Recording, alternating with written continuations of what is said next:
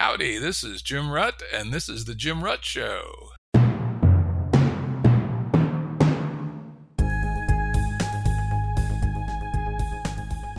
Listeners have asked us to provide pointers to some of the resources we talk about on the show.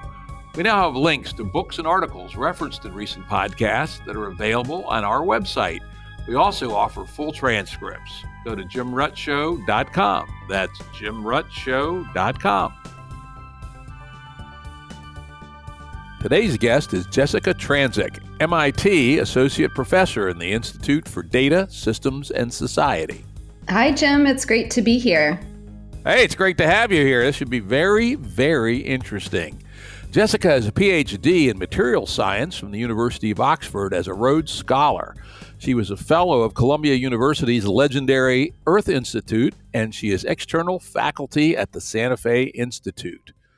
We're doing something a little different here on the Jim Rutt Show with this episode and the next couple episodes. This is the first of a 3-episode arc this month focusing on climate change. We're going to talk mostly about climate-related things, but in addition to her work on climate issues, Jessika also does great work on the nature and history of innovation. We posted a link to that work on the episode page at jimruttshow.com. If you're interested in those topics, I recommend you check it out. Now to technology and the fight against climate change. Let's start with some basics. What is EROI, or Energy Return on Energy Invested, and why is it so important? Well, so the EROI, or the Energy Return on Investment, is just a simple measure of the energy you get back from building some energy conversion technology. So building any technology requires, especially hardware, requires some amount of energy for production and manufacturing. And then you get a certain amount of energy back when you're using that technology. And the ratio of those two is the energy return on investment. Okay. And why is that so important? Well, it's important, I would say, especially today when we're using fossil fuels primarily to manufacture many of the low carbon energy technologies that people may have heard of, like solar energy and energy panels and wind turbines. So we use typically fossil fuels to manufacture those, but then when they're put into operation, they generate a certain amount of electricity, and we'd like to make sure that that amount of electricity is more than the energy put in. And the more the better, right? Yeah, the more the better. But I will say that, of course, if we get to a regime where we're using renewable energy to manufacture these technologies, then we won't be quite as concerned about the energy return on investment, because you're putting basically clean energy into manufacturing the hardware, and then you're using it to produce clean electricity in the case of solar and wind energy. So that's something that's important to keep in mind. But certainly in this transition period, you want to make sure that the solar panels and the wind turbines you're building, that you're going to get more clean energy out than the fossil fuel energy you put in. Okay, very good. That's a foundation which we'll talk about in some more detail later. Okay. Second foundational idea, which we'll reference several times in the discussion coming, is what is a learning curve? And could you give us an example from something outside of the energy field? Yeah, sure. So the learning curve was first observed in airplane manufacturing, where it was seen that the labor hours or the labor productivity increased with the number of units produced. And so this was named the learning curve. It was later applied to many different technologies outside of airplanes. And the basic idea in terms of the mathematics of the learning curve is that if you're following the typical learning curve, for each 1% increase in cumulative production, you get a fixed percentage improvement in performance. And so that could be improvement in cost intensity of the technology, or it could be improvement in some other measure of performance. But these are simple curves and it's a simple model, but it's quite useful for comparing the rate of improvement across different technologies. And we see that solar cells, for example, and solar panels have followed a learning curve. Wind turbines have as well. And many technologies within energy systems and outside of energy systems have followed these learning curves. One of the interesting aspects of this is to try to understand where this kind of behavior comes from. So there have been, many interesting questions, and we're starting to get answers to them on why we see these kinds of trends in technologies, and also getting some insights on why some technologies improve faster than others, which obviously is really important for making good investments in climate saving technology, because we really want to invest in those technologies that are going to improve quickly, that are going to reach cost competitiveness, that will, their performance will increase, and so that they'll be widely, affordable and can be adopted around the world. Yeah, very good. Now, one well-known statement of a learning curve is Moore's law, right? That's stated in terms of time. Mm-hmm. And then there's also, I forget the name of the guy, there's somebody else's law where the Rhodes curve. Yes, where it's stated in terms of units. Could you talk a little bit about that and the difference between the two? Yeah, so there's something called Rhodes curve or Rhodes law, and Moore's curve or Moore's law. Moore's law, which many people may be familiar with, is an exponential trend. So we see exponentially improving performance with time. In the case of solar panels, we see that the drop in cost was about 10% per year over the last 40 years. And overall, we've seen roughly a 99% decline in costs over the last 40 years. So that's Moore's law. And then if we look at Rhodes curve or Rhodes law, this is the functional form that describes what I was mentioning before, the learning curve. So this is a power law relationship where we're looking at improvement along a metric such as cost with increasing effort, and that's usually measured as a cumulative production. So in that case, what we see is that with each 1% increase in cumulative production, you see a fixed percent decline in costs. That if a technology follows that kind of behavior, then it's following what we would expect from Rhodes law. Now, the interesting thing is that when we look at solar panels, which I mentioned before, they actually follow both Moore's law and Rhodes law. So on the face of it, Moore's law implies something pretty different from Rhodes law if we want to use this to inform our decisions. Because, of course, with Moore's law, you're looking at the improvement as a function of time. So is there any way in which you can speed things up?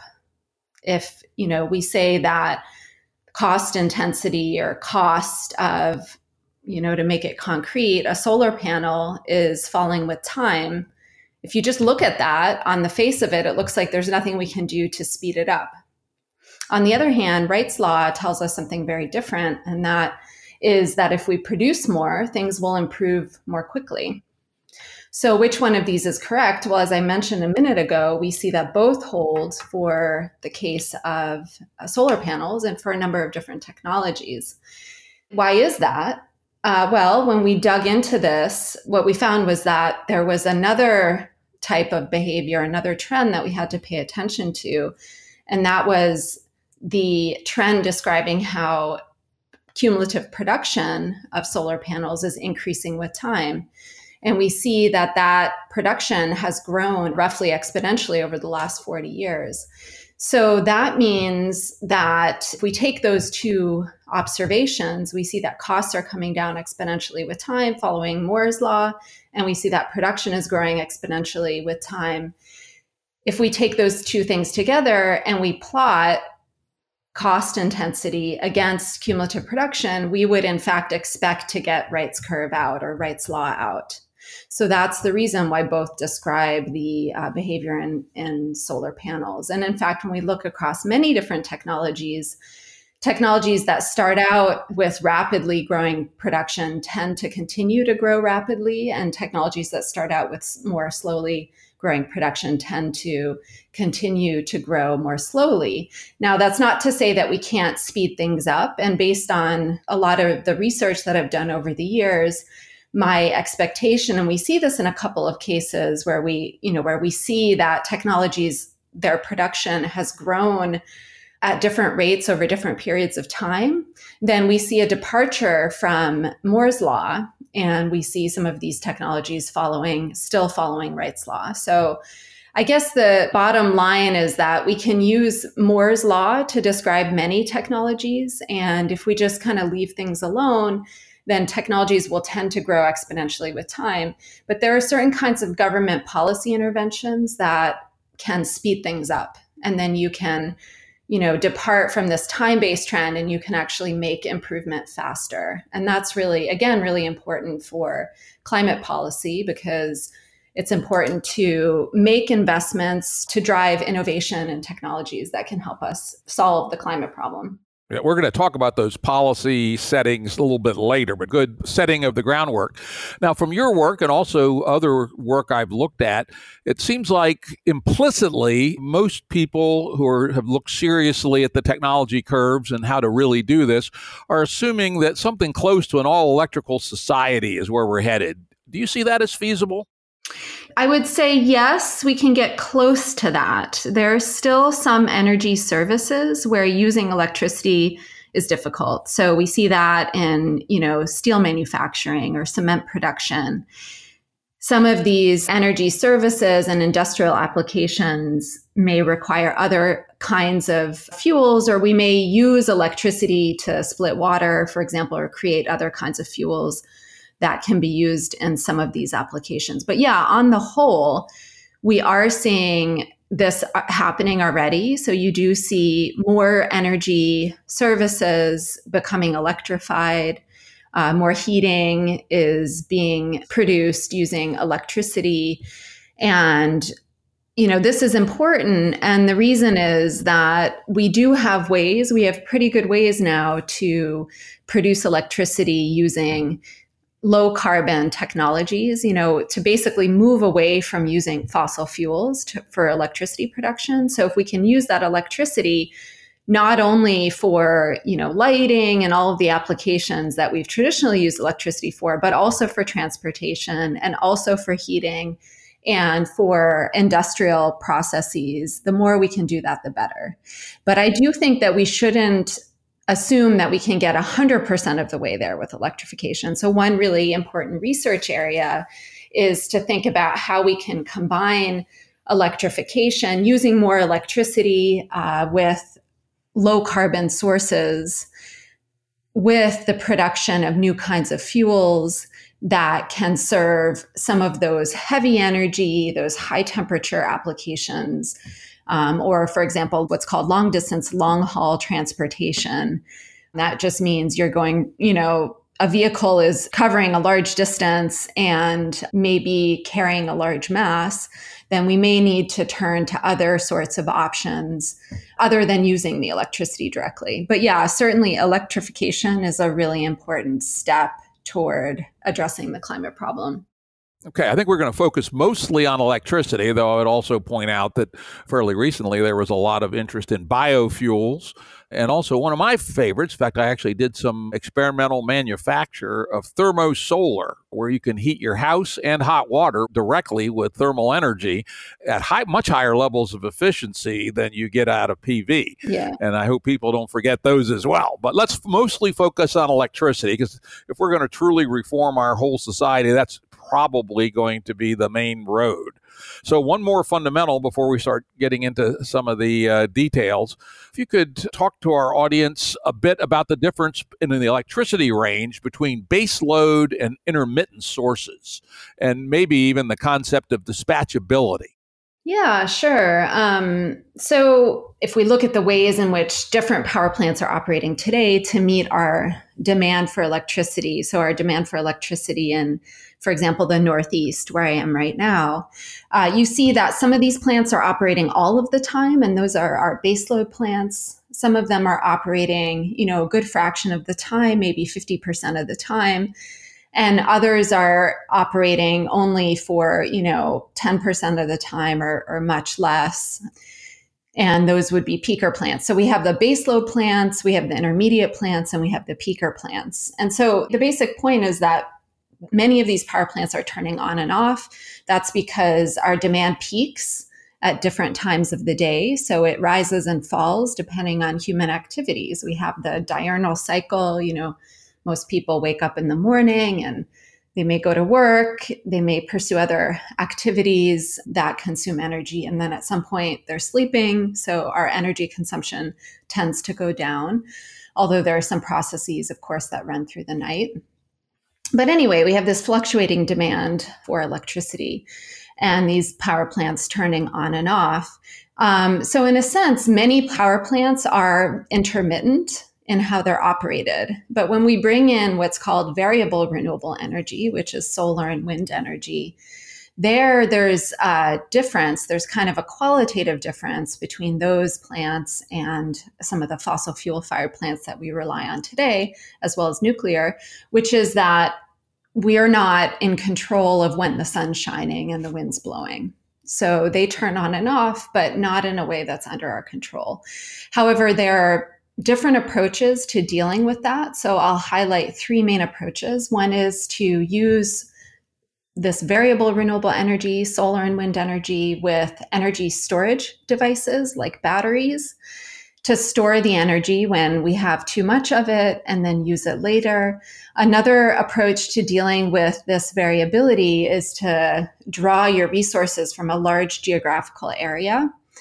That tends to smooth out at least some of these fluctuations. And then a third approach is to use what's called demand side management, or create a flexible demand where you're matching the demand to the supply. So you can imagine that there are many appliances and industrial processes where there's some flexibility. You don't have to run them at exactly the point in time at which you turn on the dishwasher, for example. So if you need the clean dishes maybe the next morning, there's some flexibility there, and the dishwasher could turn on when there's an excess of electricity. Of course, if it's overnight, that wouldn't help for solar and wind, but that's just an example. We can have heating and cooling that can go up and down by a few degrees. That's imperceptible to people. People can't perceive those differences, but it could save large amounts of energy. So that would be an example of demand side management.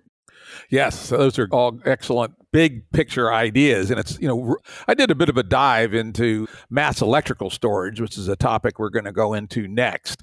And my first takeaway is kind of the aha was this: why is electricity different than any other product?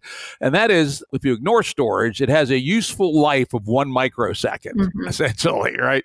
So the supply and demand has to be intricately balanced. And a surprising amount of electricity is actually discharged into the ground, more or less like a local lightning bolt, when, frankly, most all the time, the balance isn't perfect. Right. But the dance of the grid is to keep it as close as possible. And so when one's thinking about electricity, it's really different than almost anything else we deal with conceptually in the economy, in that it has this, 1 microsecond useful life, which is a good jump into one of my favorite topics, what I spent 6 months working on back in 2004, which is mass storage of electricity. And I know you've written on this and, why it's important, particularly when it's coupled to these variable sources. Could you talk a little bit about that and how it fundamentally, if you have enough of it, changes the whole nature of what variable production could mean? Yeah, sure. So, just to start out, I guess one way we can think about this, if every time we build a solar power plant or a wind power plant, we have some means of storing that energy. So we convert it to electricity and then we store it in some form and then we use it later as electricity. If we can do that, then, these plants can be turned on and off at will. So that's really the idea behind energy storage for that application for the power sector. And there are a number of different ways in which you can store energy. And I sometimes say that the technologies that we have available for storing energy are as diverse or even more so than the technologies that we have available for converting energy, to produce electricity, for example, because you can imagine that you can store energy in all sorts of different forms. And, so we can use pumped hydro storage, we could use compressed air energy storage, we can use various what are called electrochemical devices. So those are the batteries that we're familiar with, like lithium-ion batteries and other kinds of batteries. And so there are many different ways in which we can store energy. And I would say that we're just starting to really explore what's called stationary energy storage technologies in a serious way. And you might ask, okay, so why have we not explored these previously? Well, there hasn't really been a market for it because fossil fuels are pretty cheap and they're pretty easy to store. And so there hasn't been a real incentive to develop alternatives. Now, we have, of course, developed batteries for mobile applications. So those are batteries that could be used, in our computers or our cell phones. But once we start looking at these power plant applications, we need to be able to store many more kilowatt hours. We need a much larger energy capacity to be able to shift things around in time.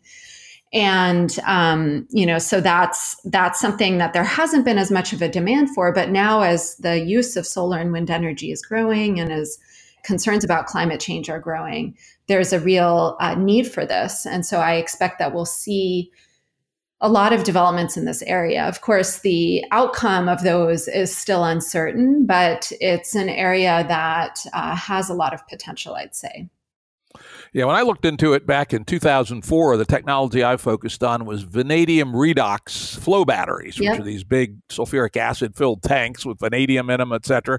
And at that point in time, it looked like it cost about $200 a kilowatt hour for mass storage, 8-hour deep storage, 20-hour deep storage, really deep storage. And my analysis said that was not nearly good enough, even for a very specialized case I was looking at as a possible business venture. And I actually consulted with one of the best electrochemical engineers in the world, who unfortunately has since passed away. And he said, young man, he was like 90, he wasn't quite that old, but he was old. Young man, you're used to the technology, IT world where things double every 2 or 3 years. In electrochemistry, it doubles about every 20 years, if we're lucky. And interestingly, he was damn close to right, on his $200 per kilowatt hour to around $100 per kilowatt hour 16 years later. I think you actually wrote in a paper that you did recently that something around $20 per kilowatt hour is what we need to really be able to make intermittent sources competitive with baseload sources. Is that in the right range? Yeah, so that was one target, but actually there's another way to solve the intermittency problem, which I can talk about as well. But yeah, what we did was to look at combining solar and wind and using solar and wind to reliably meet energy demand over a period of 20 years. So we wanted to meet demand every hour over a period of 20 years. And so then we asked how much storage would be needed for that. And we developed an optimization model so that we're using only as much storage as we need. And then we asked at what cost would these plants, these solar and wind plants that are optimally combined with each other with this optimally sized energy storage, at what point does that technology become competitive with other sources of electricity?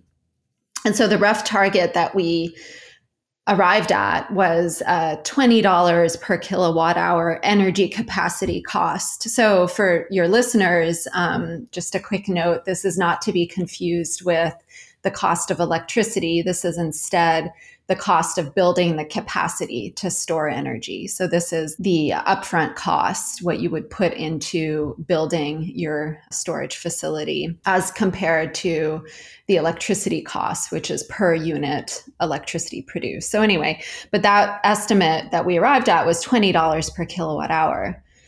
But this was to meet demand 100% of the time. If instead we relax that requirement and we say that we're going to use something else for just 5% of the time, then what we see is that the target rises to $150 per kilowatt hour. Yeah, we're there.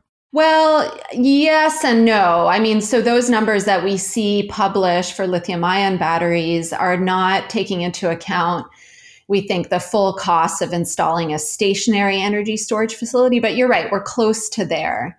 But then that scenario is not that necessarily that easy to implement, because we have to then find the other thing that we can use for 5 to 10% of the time. And so that I think is a really important research area. It's one that we're looking at. And essentially, I see us as, we should certainly continue to try to drive down the cost of energy storage, but we should be looking for these other solutions. And it could be producing low carbon fuels with the excess solar and wind energy that you have, because we see that when we optimize the whole system, you're creating a lot of excess solar and wind energy. So you could create other revenue with that. There are ways to, and this is something I'm working on, developing technology for a different kind of demand side management that could help to serve that 5 to 10% of additional demand. So it's a scenario that I call the energy storage plus scenario. So it's the hardware for energy storage, but it's also using software and developing approaches and algorithms, as well as maybe producing some low carbon fuels that can fill in that additional 5 to 10% of energy demand. And so the reason why you see that big jump from $20 per kilowatt hour to $150 per kilowatt hour is that what we uncovered when we looked at 20 years of data on the solar and wind energy resource in a bunch of different locations is that in all of these locations, you have a small number of very large resource shortage events. So, overall, over the 20-year period, we have these fluctuations in the solar and wind energy resource, but maybe, a handful of times, maybe 5 times over 20 years, you have larger fluctuations where the amount of solar energy available drops significantly or the amount of wind energy available drops significantly.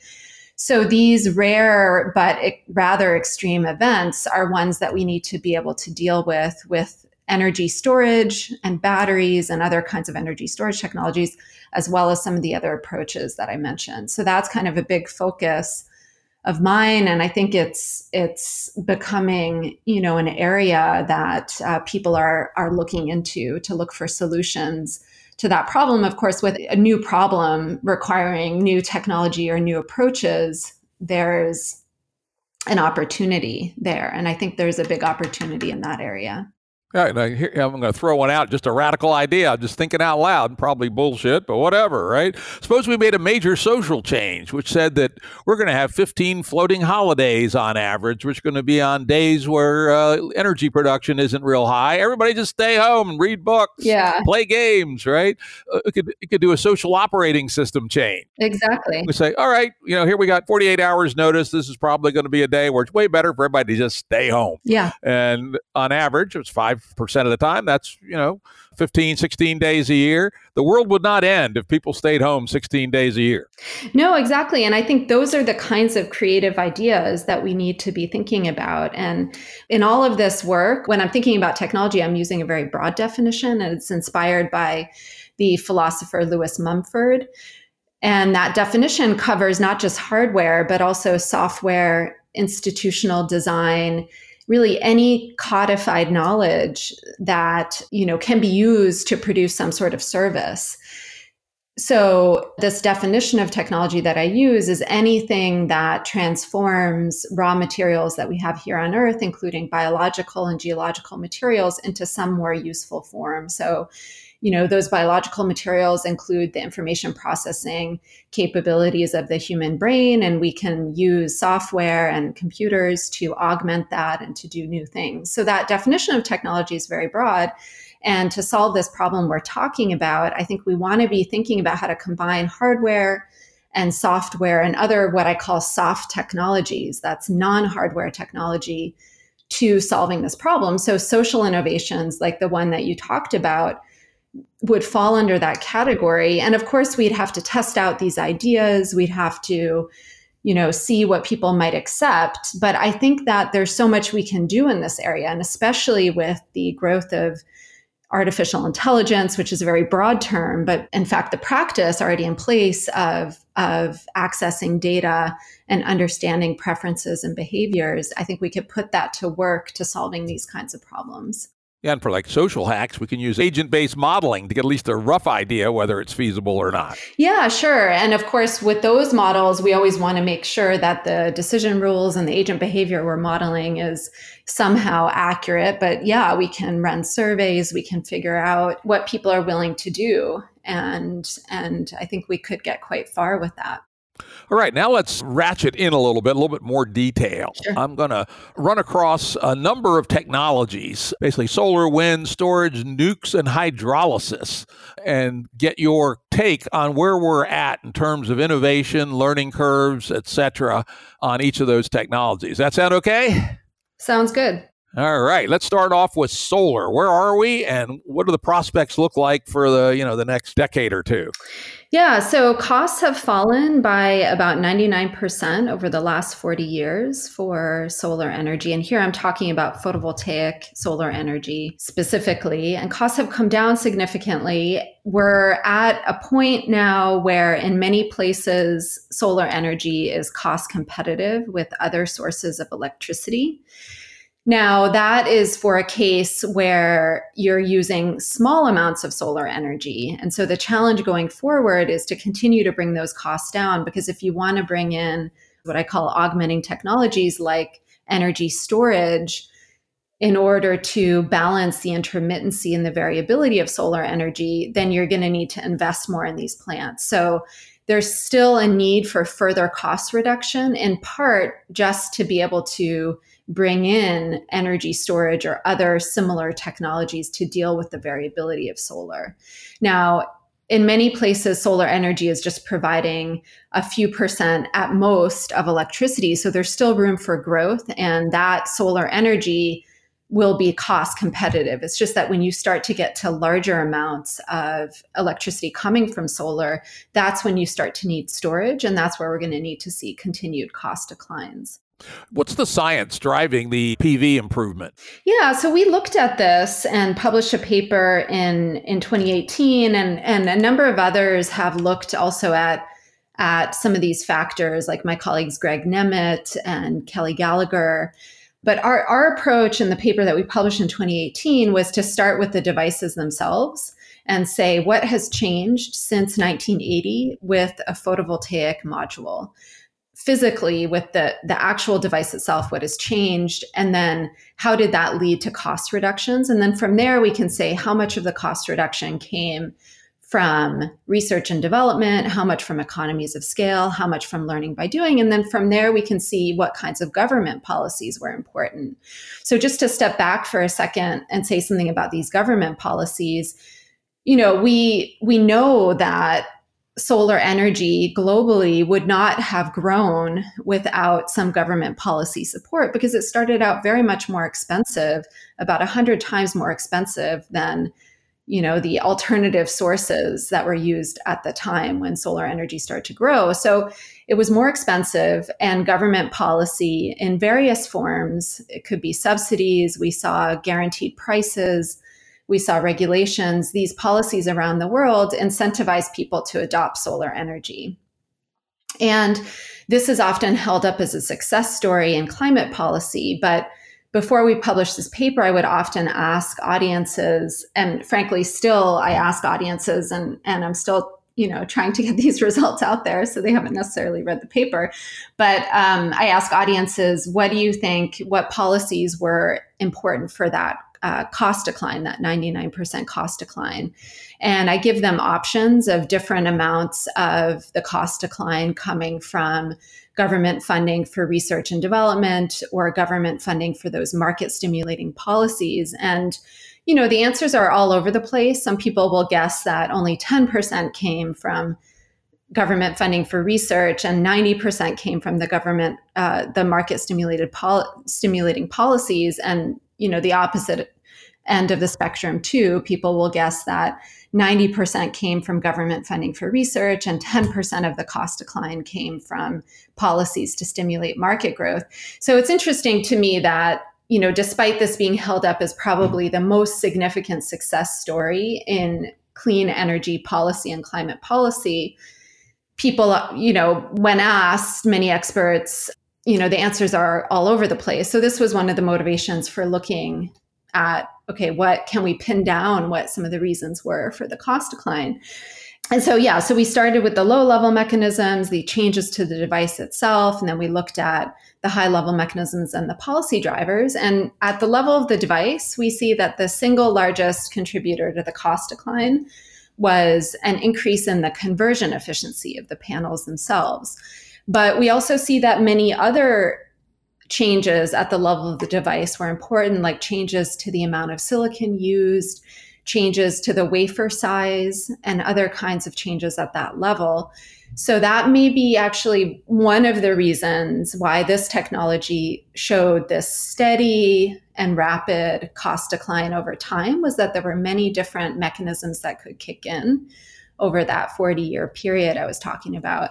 And then we go up to the high level mechanisms. I can talk about that if you're interested, but then just to jump up to the policies, we estimate that 30% of the cost decline came from government funding for research and 60% from market stimulating policies, and then 10% from other sources. So this is important because there's been a debate for a long time about whether government should be involved in the market, or if instead, some would argue, government should focus on funding research, and then we wait until the technologies are ready, and then they'll grow in the market. But what we see when we look under the hood at this technology and what actually changed and who did what, is that those market stimulating policies played a really important role in this case. And my takeaway from this is that we probably wouldn't be where we are today if we hadn't had these market stimulating policies. And that makes a lot of sense in the context of something like Wright's Law, right? As you pointed out, you get caught in this trap. If it's market only in the early days when it's 100 times more expensive, no one's going to use it. But if we have some reason to be confident that Wright's Law will work, then it makes sense to do things like portfolio mandates or giant subsidies, even though they're not economic in the short term, to drive us up the learning curve to the point where it does make sense.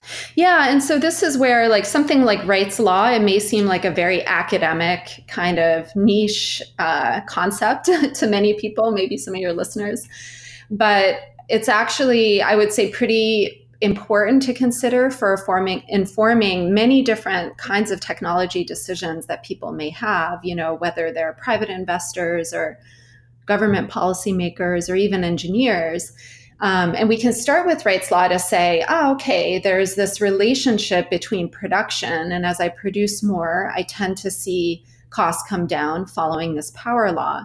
And that's a good place to start. But then, of course, if we want to look at the underlying mechanisms and the different kinds of efforts that lead to improvement, that's where you'd want to go into applying the approaches that I mentioned earlier. So there, we're not just looking at production and how costs come down with production, but we're going deeper into what are all the different efforts that went into working on this technology. So it's actual repeated processes or learning by doing, but it's also research and development, both publicly funded research and development and also privately funded research and development, and economies of scale, which is more of like an emergent property.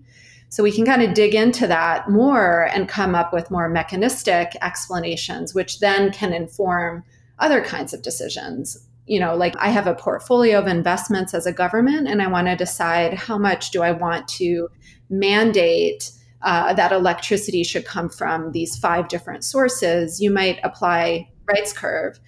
But if you're somebody that is deciding on the allocation of research and development funding versus expanding production, either a government policymaker or a private investor, someone running a company, then you might want to apply that more mechanistic approach that I mentioned.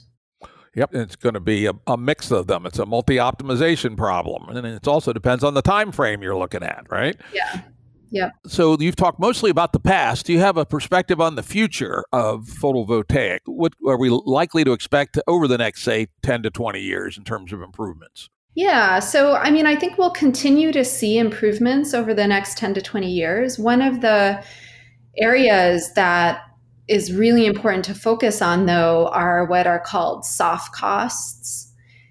So I can explain what that means. But if we take the solar energy system or the photovoltaic system, we can break it up into the module and what's called the balance of systems. So that's everything else. That includes the inverter, it includes the construction costs, et cetera.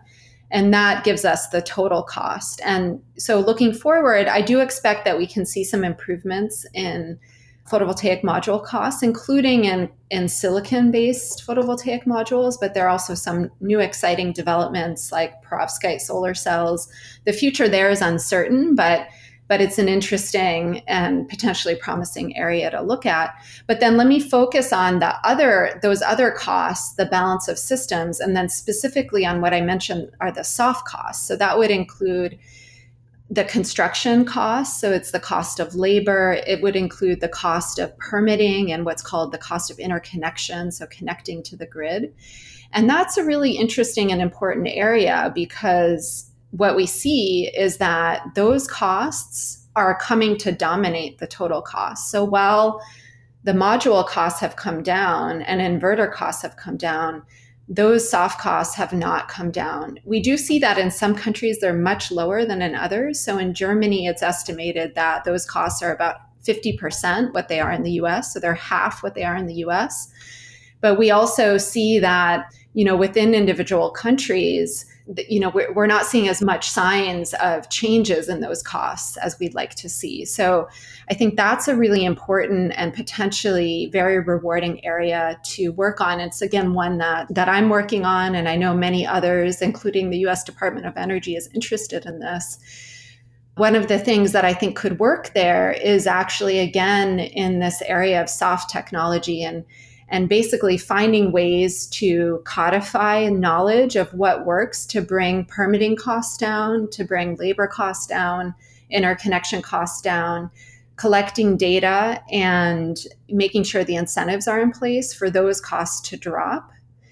And that could really be very impactful for solar energy. Okay. Quick aside, it wasn't long ago there was a fair amount of investment, including Google, not dumb people, in thermosolar with liquid salt storage. Whatever became of that technology? Yeah, so thermal solar, or otherwise known as concentrating solar power, is one that hasn't taken off as much as people might like. The concept is different from photovoltaics, and one of the big differences is that you're using direct solar radiation. So you no longer benefit from indirect solar radiation. And that's because the way it works is you use a system of mirrors to concentrate sunlight and to heat some medium. And so that could be molten salt, for example, as you mentioned. And you bring that to a very high temperature, and then you use that to operate something that's similar to a conventional thermal power plant. And so those mirrors are set up to capture direct sunlight. We're not able to capture indirect sunlight in those systems. And so that means that they're really best applied in very sunny climates. And I think there's still a lot of potential for concentrating solar power. And when we look back at the history of technologies, it's interesting because sometimes you see things coming into favor, expectations maybe being a little bit too high. The technology or industry isn't able to meet those expectations, and then interest drops, but then it kind of has a resurgence. So I wouldn't rule out concentrating solar power yet, but it's tricky to say what's going to happen with that technology going forward. Yeah, I was kind of surprised that, people as smart as Google would have spent, big dollars on that and come up with a goose egg. But that's what happens sometimes. As you say, maybe in the future something will come back. Let's move on to the next big one, which is wind. What does the learning curve look like on wind, both looking back a little bit and then looking forward? Yeah, so we've seen, again, major reductions in cost in wind electricity. And we've... So actually, let me pause for a minute, Jim. So part of the reason it's tricky to make that forecast that you wanted with time for solar and also for wind, it's the same, is that it really depends on what happens on the policy side as well. So we wrote a report ahead of the Paris climate negotiations, and looked at the different commitments that countries had made to the Paris Agreement and asked how much might solar and wind electricity costs fall between now and 2030. And we estimated that costs could fall by 50% for solar energy, and they could fall by 25% for wind energy. And I will say that so far, since we did that study ahead of the Paris climate negotiations, costs have continued to come down for both of these technologies.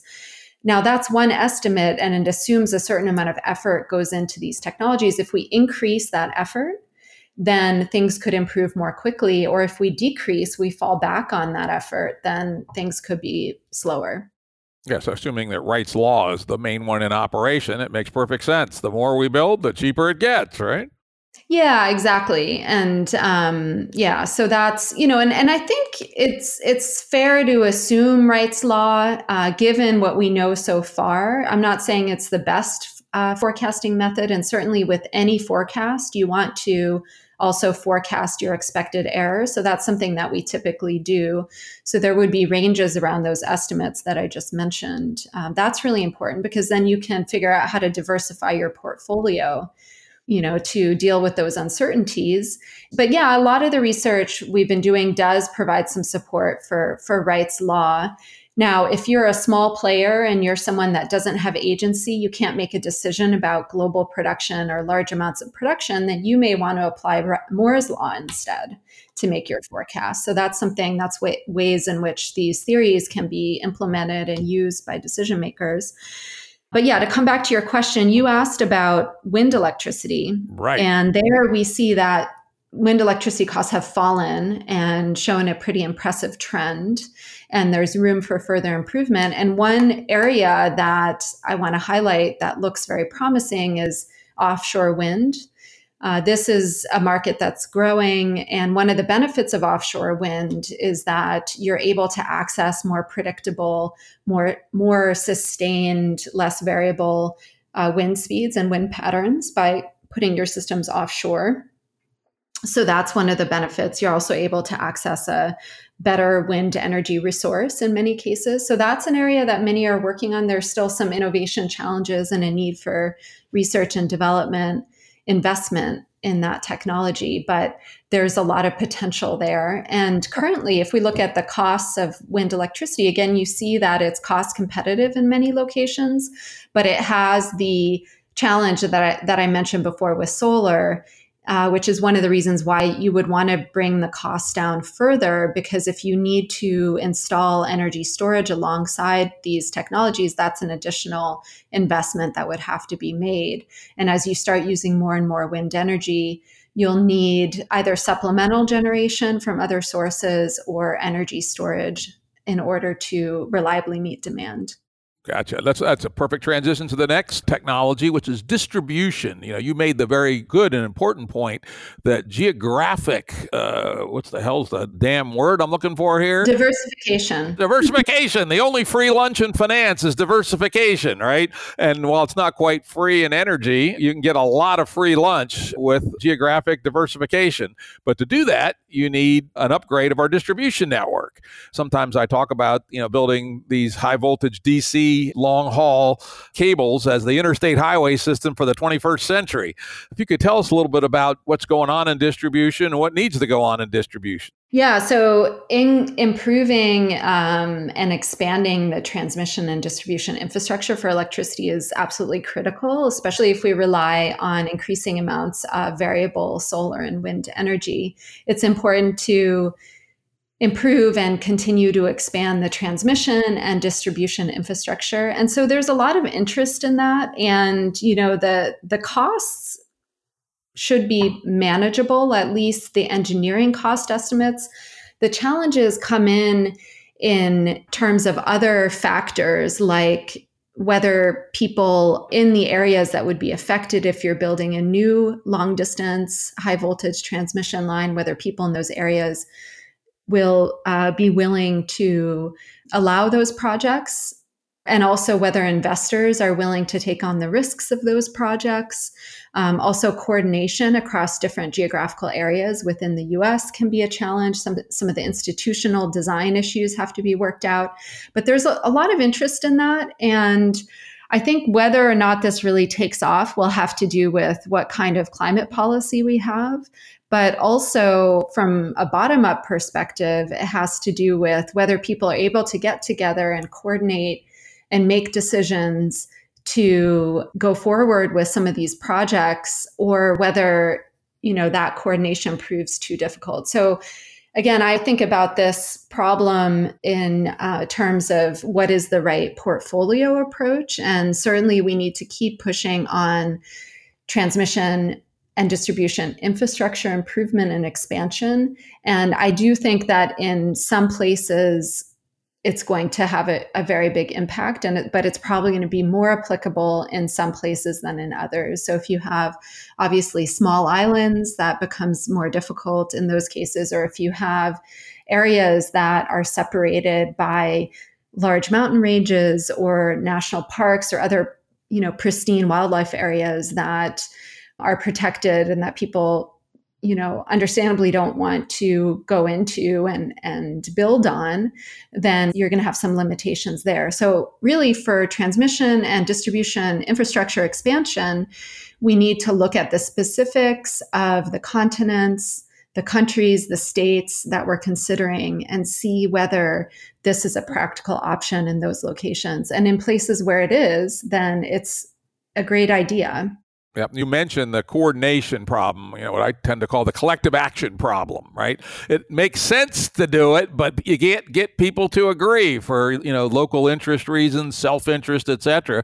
That's why I put the framing on it. Maybe we should think of it as the interstate highway system of the 21st century, where we just decide at the top it's worth spending the money to make it happen. The interstate highway system, for those kids today don't remember, was built in the 50s, 60s, 70s, and the federal government paid 90% of the cost as a way to incentivize and override local objections, and it worked.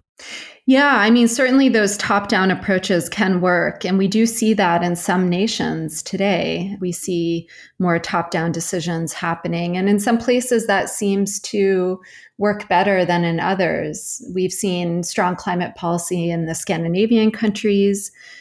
If we look at the case of China in that area, in terms of, planning for energy infrastructure, they take a top-down approach as well. In some other places, these top-down policies don't seem to be really the way in which things are moving. So in the US, for example, the current administration isn't focusing on climate policy or climate change as an issue. And what you're seeing is more bottom-ups, what are called subnational actors, basically mayors and governors of states and other local policymakers stepping in to work on these issues and adopt policies. But of course, those policymakers are covering a smaller area. They have jurisdiction. They're representing smaller populations. And so then you have a bit more of a coordination challenge. But I don't think that all is lost. I do think that there are ways in which we could think about, and again, be creative about finding ways to move forward with coordination, to incentivize coordination. And again, we can potentially use software for this. I think we can be thinking creatively about how to solve the collective action problem that you talked about. Many people individually would like to make a difference. We see that based on mass surveys. You see that if you go around and talk to people. I was just on a sabbatical, and I was in various parts of the country, and I would talk to people with all sorts of different, backgrounds and about this issue. And you do see that there are some common views, even though people may be skeptical of climate change. When we start talking about things that affect them personally, there is a desire to protect the environment. So anyway, I think there's a desire among many people to do something about this problem, but each person can feel powerless because their decision alone can't bring about a large change. So again, I think we should be thinking about technology and new creative ways to bring people together to allow for this bottom-up action and bottom-up coordination that could accelerate this transition to low-carbon energy systems. We'll talk about the policy tools a little bit later. I mean, I don't have to be politically correct. I don't have a job. I'm retired. I don't give a fuck, right? So what I would say is we got to vote out politicians who have their heads up their ass on this issue, right? We need both bottom up and top down. And currently, with the idiotic political leadership we have, we're not getting any guidance on the top down side. So that's got to change. Yeah. You don't need to agree or disagree, but if you want to, you can. Well, no, I was just going to say that policy is really important. Government policy is really important, and national level government policy can be very impactful. International agreements can be super impactful. And so it is, I think, important to highlight for people that their votes matter. And when they're voting for and demanding climate policy, the reason for that isn't just to bring about emissions reduction, but it's also, alongside that, you have technological innovation. Anytime things are changing, especially in such an important sector like these energy service end use sectors that I've been talking about, if technology is changing, there's opportunities, there's opportunity for job creation. Of course, there will be winners and losers, but for society as a whole, there's great opportunity there. There's opportunity to address inequities, to, address all sorts of environmental and social justice issues. So I do often try to make this point that voting is really important, and that if you vote for options, if you vote for climate policy, what you'll get are options that will allow you to kind of act and make decisions and take action along your values. And so it's important to vote for climate policy, for all of those above reasons. It's a huge opportunity, I guess. I worry that people feel like all is lost and feel very down and think my vote can't matter. But when we look at some of these trends in the past, like we talked about for solar energy, you see that we saw this really rapid improvement in this technology that came about because of efforts all around the world by many different kinds of people, and different countries kicked in support at different points in time. And it was kind of this emergent trend that we saw that is really pretty impressive. So I think I like to share that story because I think it can lead to more optimism around this problem. Yeah, we'll talk about optimism and how to get rid of despair at the end, but we need to move on here. We're getting into the weeds a little bit more than I'd like. Actually, I like the weeds. The truth is I like the weeds, but we're using up our time. So let's hit learning curve, what's going on in storage and nukes quickly. We'll drop hydrolysis and then we'll move on. So storage, what has happened, and where are we on the trend on storage? Yeah, so we've seen significant declines in the cost of lithium-ion batteries, for example. So now, there are estimates of costs around $200 per kilowatt hour. As I mentioned before, once you use these as stationary storage devices and installations, there are other costs that are incurred, but costs have come down significantly. And the other important trend to note is that people are working on many different kinds of storage technologies. You mentioned before that you had worked on vanadium redox flow batteries. That's one kind of flow battery, but there are many other kinds of flow batteries that various researchers are working on, some of them here at my institution at MIT. And these are batteries where you're basically replacing the electrolyte. And this opens up some design opportunities to really bring down those energy capacity costs. That's important. And so basically, because you don't have to be able to carry these stationary storage devices around, you don't care about the mass and the volume. So there's all sorts of interesting ways in which these technologies are being developed. Another important energy storage technology is pumped hydro storage. Now, that really only makes sense in places where you have enough water and where you have the right topographical features, where you have some reservoir of water elevated that can be used for this pumped storage site. And the way it works is you pump water uphill, and then later you let it run downhill to generate electricity. So where this makes sense, where you have the right conditions, water and topography, this is an important technology to adopt. And of course, I want to make sure to highlight that there are many concerns in many places about building a hydro facility and a hydro reservoir. And so we really want to take those into account as well. There can be ecosystem impacts and impacts on local populations. So, it only really makes sense where you have the right conditions and people and ecosystems aren't negatively impacted. So the future development potential there is somewhat restricted by those factors. So those are some of the electrochemical storage devices, the batteries, and so batteries and pumped hydro storage are some of the important storage technologies to keep an eye on. And as to where things are going to go in the future, there's certainly a lot of room for development. As I mentioned before, we're just starting to get working on stationary storage devices in earnest, and there's more enthusiasm in this area.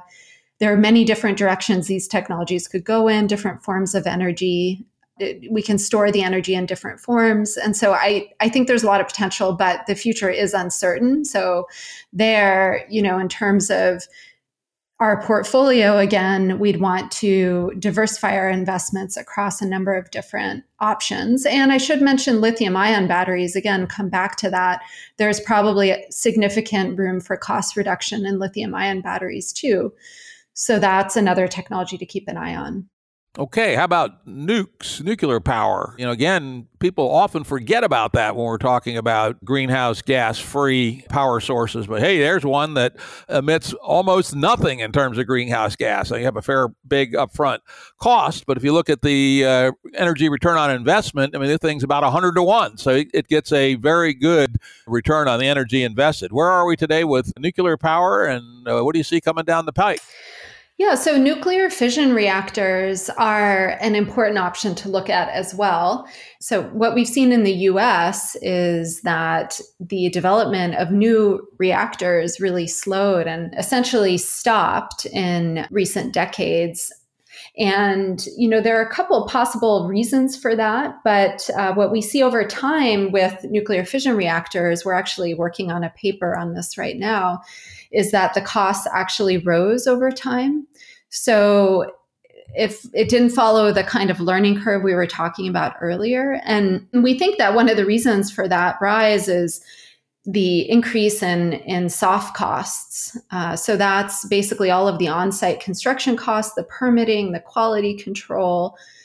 Some of this was in response to safety regulations, but in many cases, we think there could be opportunities to respond in a different way to safety regulations, and that this cost increase could potentially be reversed if we rethink how we're developing and constructing these nuclear fission reactors. So basically, costs have come up in the US.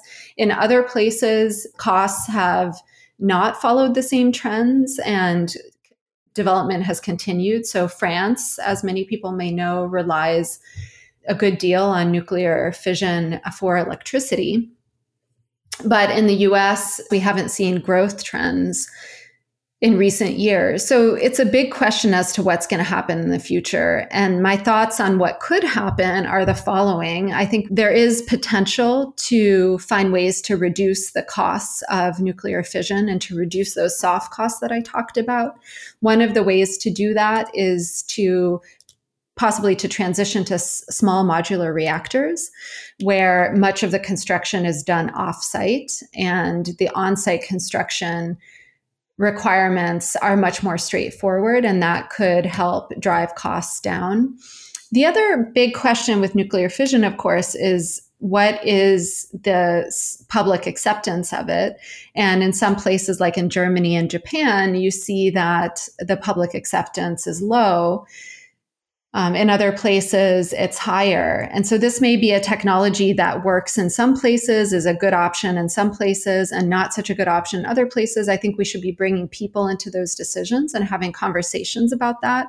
In places where it makes sense, then this can be a contributor to a low carbon electricity. There are a couple of other issues that we need to think about as well, like long-term storage of nuclear waste. And of course, there's always the question of nuclear weapons proliferation, and certainly continuing to focus on preventing nuclear weapons proliferation. So those are some of the challenges, but also some of the opportunities with nuclear fission technology. Yeah, when I think about the algebra, it's a multi-factor equation. And if we were to say triple the amount of nuclear we had in the world, that would provide a pretty good size base load, which makes a lot of the other problems much less pressing.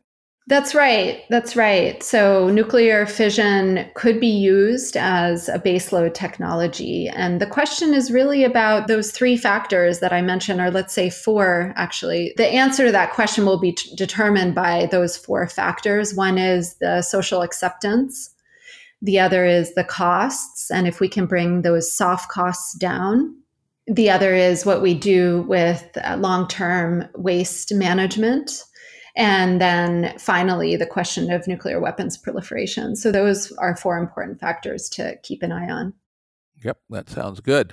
One last technology before we move on. What about carbon atmospheric removal? Is that a thing? Is that going to really happen? Is there a chance for it? Where's that stand? Yeah, again, this is a technology that I think we should be investing some amount in. There are some challenges having to do with coordination, again, and public acceptance, and some of these challenges that we talked about regarding, these not in my backyard kinds of challenges. Now, I'm not saying, it's too early to see if that will really be the determining factor for carbon capture and storage, but these coordination challenges and public acceptance challenges are ones that could certainly be important factors. But what we've seen so far, limiting investment in this technology, which may have to do with investors' perception of those two factors that I just mentioned, is that there hasn't been as much appetite to take on the risk of investing in these large projects. And there have been successful demonstration projects, but the technology really hasn't taken off. There are a couple other challenges that still have to be addressed. So one is in looking at what are the possible storage sites and in what form do you store the carbon dioxide. Ideally, we'd like to be able to convert it to a solid form.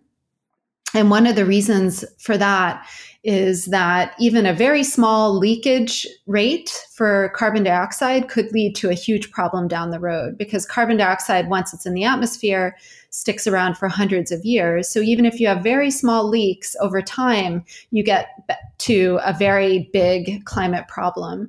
So that's something that we'd like to avoid. So researchers are looking at turning carbon dioxide into a solid form. It's not an easy thing to do.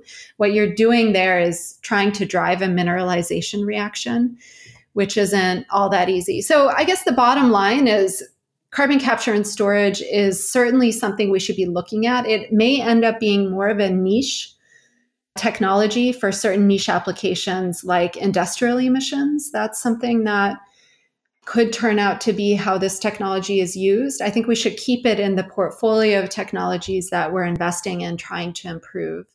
Okay, that's a good thought. Now, we'll skip over my last few nerdy topics, because I think it's particularly relevant for this carbon removal and sequestration issue, into the policy space, right? We have a whole lot of different knobs that, as a social operating system, we could set to help us move towards carbon neutrality before we melt down.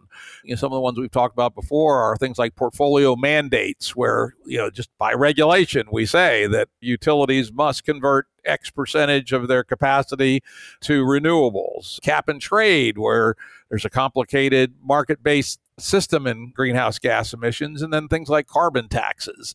What do you think about those policy things, and what else do we have in the policy space?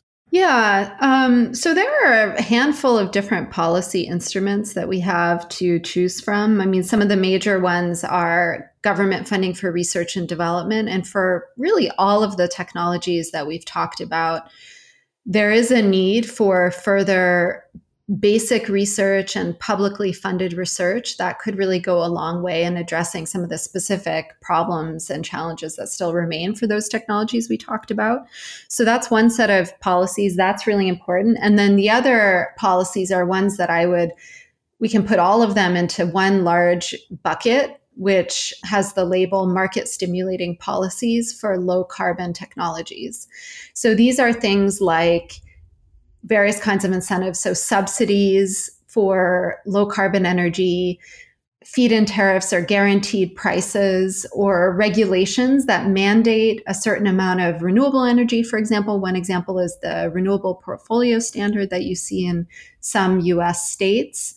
So those are all market stimulating policies, but also carbon taxes and a cap and trade system could also fall under those market stimulating policies. Those are a little different in that you're not picking individual technologies to target, but rather targeting the carbon emissions coming from those technologies. But those can also fall under that category. So we have a range of different instruments that we can use, and they've been shown to be successful. Yeah, though it's funny, we don't seem to have much will to do it. Right. Very people are trying cap and trade. And truthfully, I've got a fairly strong economics background. And when I first heard about cap and trade, I said, this is obviously the right answer, because you take out the most cost-effective carbon first, right? The idea is that a bunch of people have rights to emit carbon. Those rights go downhill every year. People trade them amongst themselves. So carbon, it's easy to gets rid of early, et cetera. But unfortunately, there's lots of problems with it. Like, who gets those credits, right? And you can imagine any society that has even a little corruption, it's going to be driven by political corruption to a large degree. So we saw in Europe, they set the caps too high and basically didn't do jack shit. Price dropped to almost zero, so it had no effect, et cetera. So I've come around to believe very strongly that this is the right economic stimulus for carbon reduction, which is a carbon tax, which is set relatively high, say $30 or $40 a carbon ton equivalent today, and is set statutorily to increase linearly to $200 per ton in 20 years and continue thereafter. Further, this carbon tax will be refunded to the populace per capita after a small amount, maybe later a larger amount, is used to pay for carbon sequestration. So first, what use of the tax is to actually pay people the exact reverse of the tax rate for taking carbon solidly out of the atmosphere, and no bullshit, but the real deal. Here are the bricks, I can count them. And then the rest goes back per capita to each individual. Now, the beauty of this is you don't have the political kickback, because the average use of greenhouse gases is quite a bit higher than the median use. What does that mean? It means that the majority, and a significant majority, of people in a country like the United States will actually be economically ahead if they got a per capita redistribution of carbon tax. And yet, every decision they make at the microeconomic level is fully informed by the weight of the carbon tax. So, their gas still costs twice as much. So they're going to use less gas, even though in the aggregate, they're going to get all that money back again at the end of the month. So I've been thinking about this for a while, and I can see no better powerful stimulus to our innovators, to our own conservation instincts, to everything, by a strong and rapidly increasing carbon tax that's refunded per capita on a monthly basis. Yeah, I mean, I think one of the important issues that your proposal will deal with is the otherwise regressive nature of a carbon tax, or the inequitable impacts of a carbon tax. That's one of the concerns, is that if you have a carbon tax, it'll affect lower income households and people, more. And so with the plan that you're talking about, you could begin to deal with some of those issues. I think certainly a carbon tax could work. A couple thoughts on that. It's really important, and you touched on this, it's important what the actual value is. So whenever anyone says they're supporting a carbon tax, I always come back and ask, okay, what is the tax? What's the value? What value does it start at? What happens to it over time? And once we start to get up to $100 a ton, that's when you really can start to see significant changes. We know this because you can simply look at the cost of energy and the carbon intensity of energy of different options out there, and you could see how they change relative to one another with different levels of a carbon tax. And we know that, we can see those changes, and I've done this analysis, and $100 a ton is I mean, you'll see things change even at a lower level, but $100 a ton is when you can start to see these shifts in the energy supply technologies. And really that's what's needed. You have to get fossil fuels out of the energy system, or to the extent they remain, capture the carbon dioxide and ideally turn this to a solid form. That's still a technology that needs some development. So, but yeah, I mean, I think a significant, sizable carbon tax could be a good way to go. Of course, the question is, will people accept it? Will they support it? And some of my political science colleagues have looked into this in detail. One colleague of mine, she's actually a former student of mine, Leah Stokes at University of California, Santa Barbara, is doing some great work in this area. But anyway, it's important to look at what do people want. I'm not saying that can't change over time, but we want to pay attention to what is acceptable to people, what are they going to support. And some of the studies out there are suggesting that people they don't really like a tax. So maybe we could reframe your policy in such a way that it's, an environmental rebate because they're getting something back. But, that idea of paying something is less popular than the idea of investing in something and getting something back. So, when we talk about investing in solar and wind, these can be more popular policies actually than taxing carbon emissions. And that perhaps is rooted in human psychology. But I mean, at the end of the day, I guess what I would say is that we have these energy supply technologies. They have a certain amount of carbon emissions associated with them. They cost a certain amount. They have a certain amount of scalability.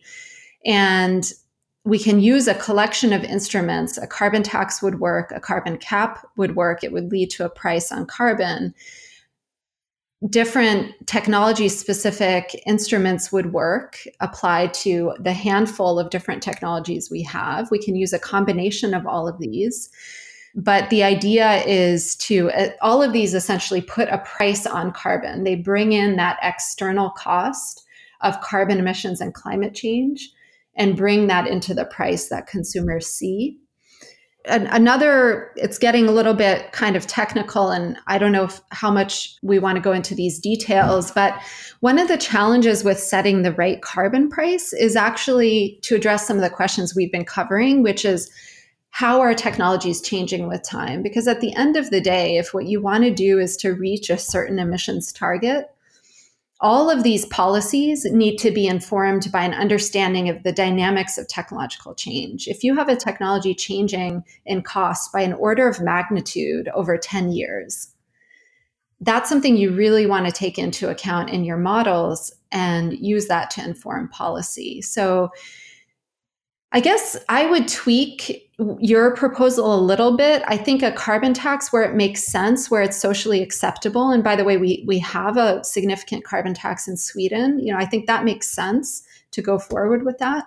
But we're probably also going to need a number of these other policy instruments for investing in government-funded R&D, but also these market-stimulating policies that target options that look like they could be where all the evidence suggests that they could be very important for addressing climate change going forward. Yeah, I think that probably is the right answer. There is no one answer. We're all looking for the silver Right. bullet, but it's a question of coordination. You've mentioned several times through the day that our research priorities are real important. And I saw that you had recently co-authored a paper on that. What are the 4 research priorities for making progress on climate? Could you give us your thoughts on where our research priorities ought to be? Yeah, sure. So there are a number of really important areas. I guess I'll start with technology-specific priorities and which technologies I think we could focus on, and then I'll go into some other priorities. So in terms of the technologies, certainly bringing down energy storage costs is really important. And there I'm referring to not just batteries, but also other kinds of energy storage-like technologies, figuring out how to draw from a more diverse and wider geographical area through transmission infrastructure expansion, how to draw solar and wind energy from a wider area, a larger area.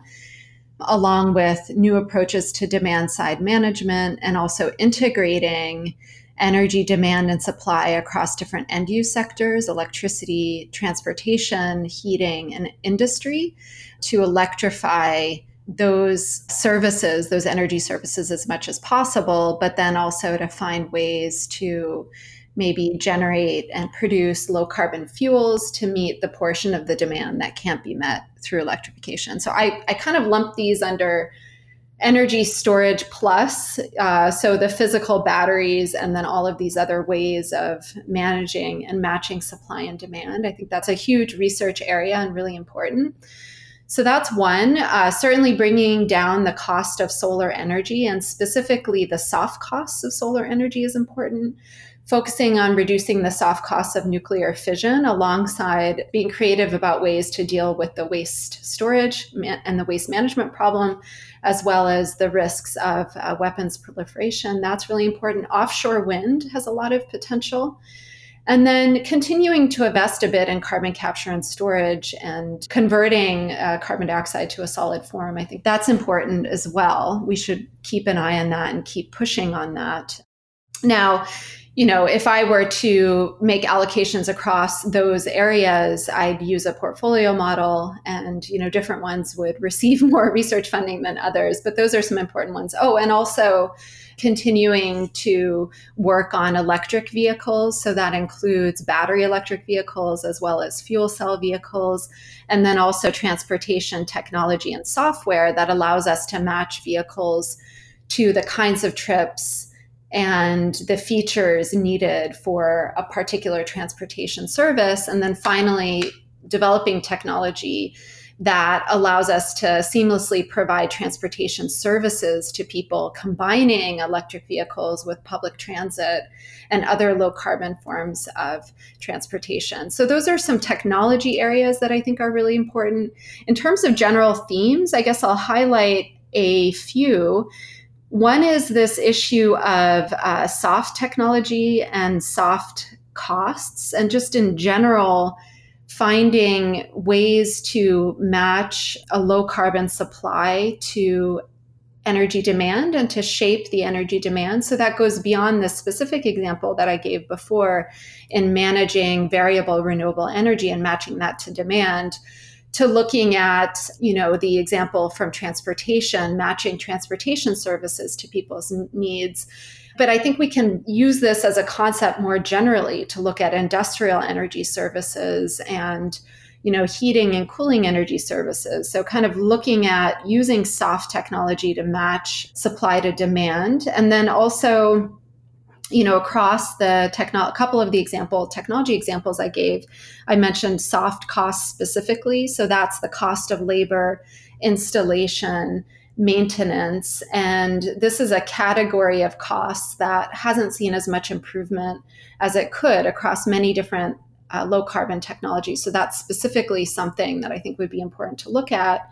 One other area I want to highlight is artificial intelligence. I'll just give one trivial example, which is self-driving cars. The algorithms that are being developed for self-driving cars aren't focusing as much as they could on energy efficiency, reducing energy demand per trip. But then also we should be thinking about how do we use automation of vehicles and other automation to make our resource use more efficient.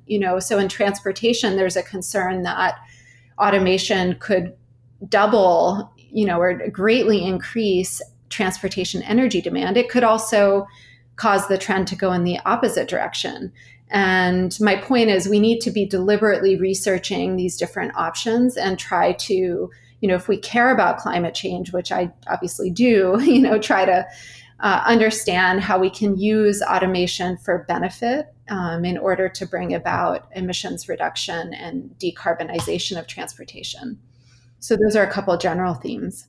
Yeah, well, when I become president, you're going to be available to be my Secretary of Energy? Sure. All right. All right. Actually, there's one more. Can I say one more? Sure. Okay. So another theme that's really important, and this is actually one that I'm going to be working on with some colleagues at the Santa Fe Institute in a small working group next month, And that's on thinking about how the decisions we make today will or will not allow us to reach deep decarbonization path targets. One of the problems that I mentioned earlier is a problem that came out of some research we did, and this was published recently in the journal Joule, on the energy storage requirements of relying almost entirely on solar and wind energy. And what we see there is that, basically, if we go down this path, we need to be thinking about ways to be able to address these large, unexpected shortage events in solar and wind energy and be developing the technologies for that ultimate goal now, even though we're far from, using 80% renewable energy or more.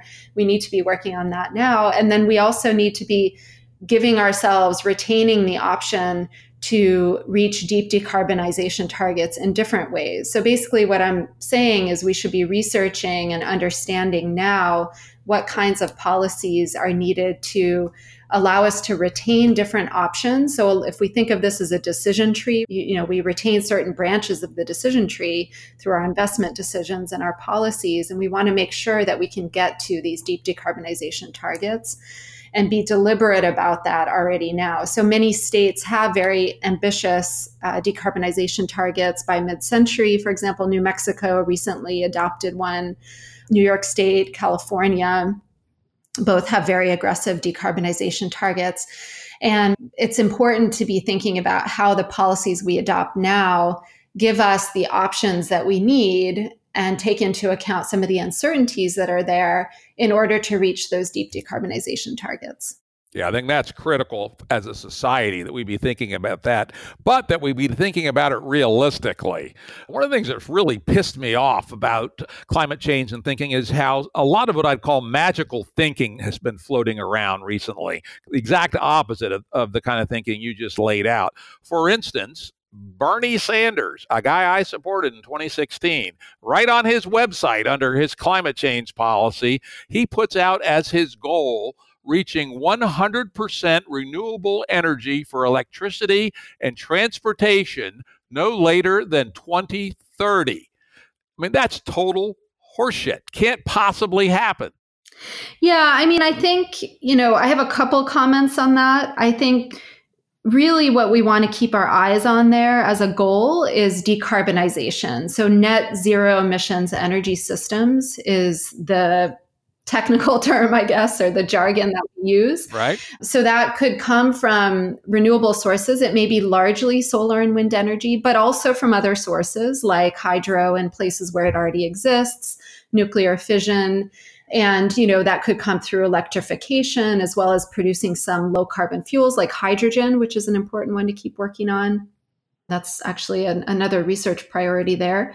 But so we want to be aiming for net zero emissions energy systems. And it could be that that's largely coming from renewable energy, but the policy target, I believe, should be focused on the end goal, which is getting carbon emissions out of energy. So that's that net zero emissions energy systems. That's important. And then, if we set a target for a certain time, so say we set a target for 80 to 100% emissions reduction by 2050, it's really important to make sure that that can be reached and to make sure you have a plan for reaching that. So the Obama administration published a mid-century strategy report shortly after the elections in 2016. This was something that they had been working on for a long time. And this is the kind of analysis that should be behind policy targets for 2050, for example, for decarbonization.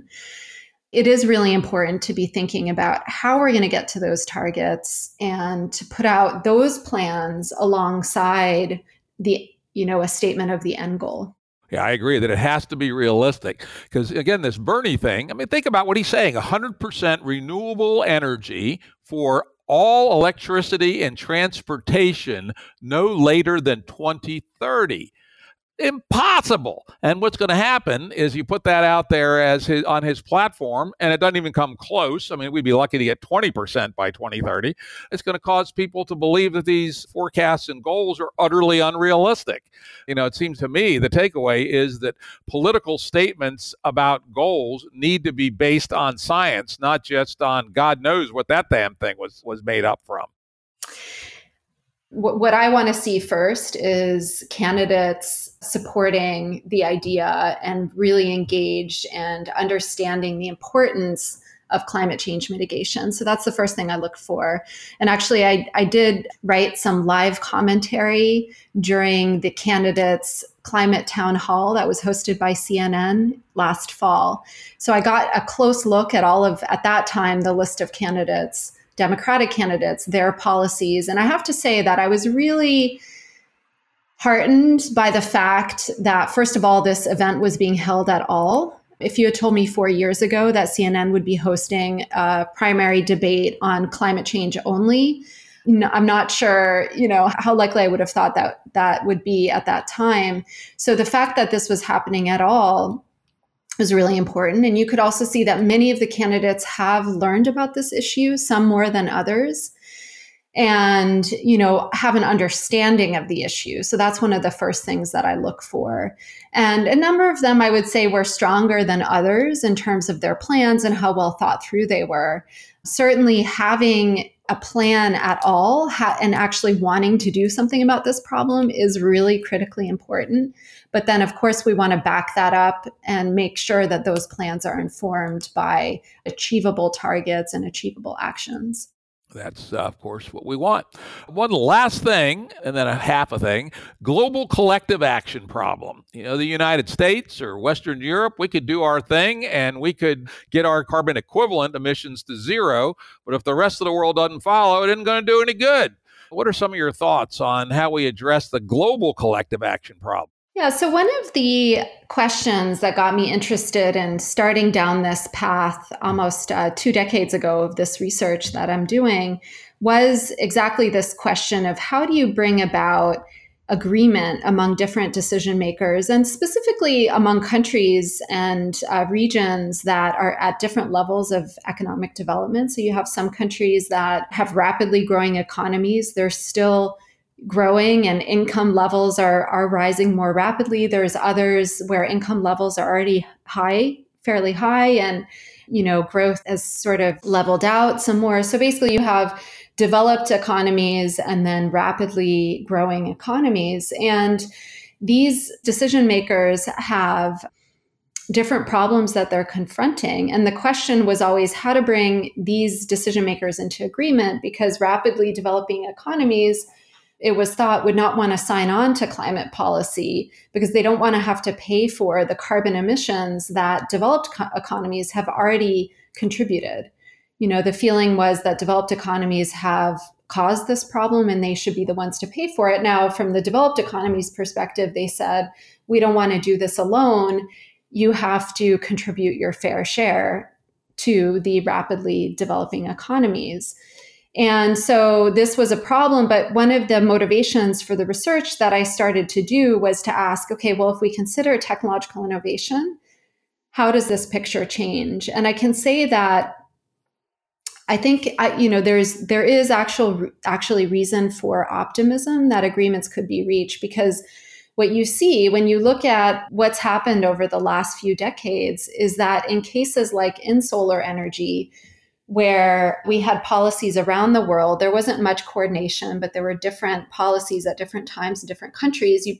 That brought about this very rapid and significant improvement to this technology that created a lot of opportunities in places where manufacturing innovation happened. It created jobs in installation and manufacturing.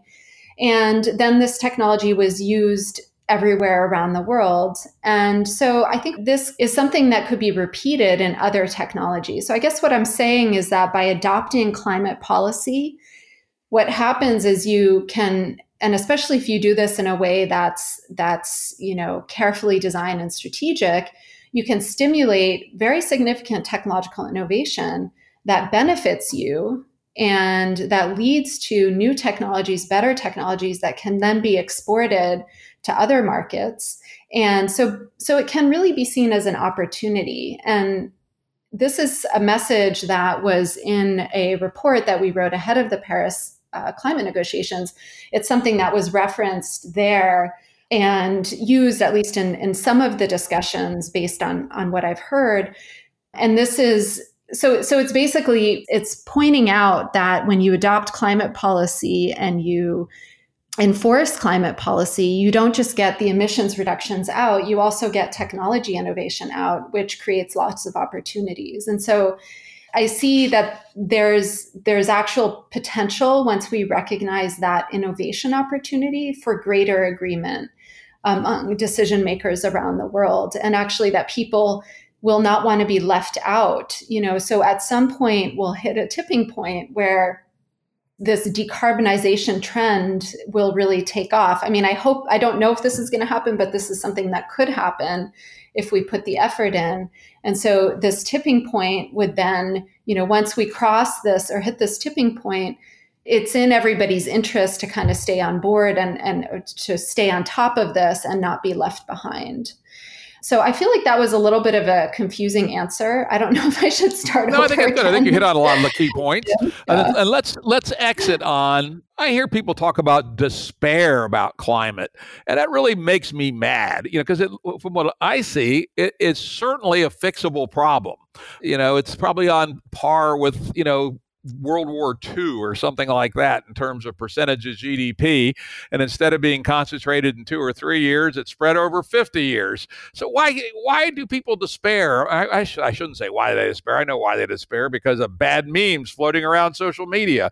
But do you think that there is more hope than despair appropriate in where you sit, and knowing better than almost anybody on earth where these technologies really are and what's possible?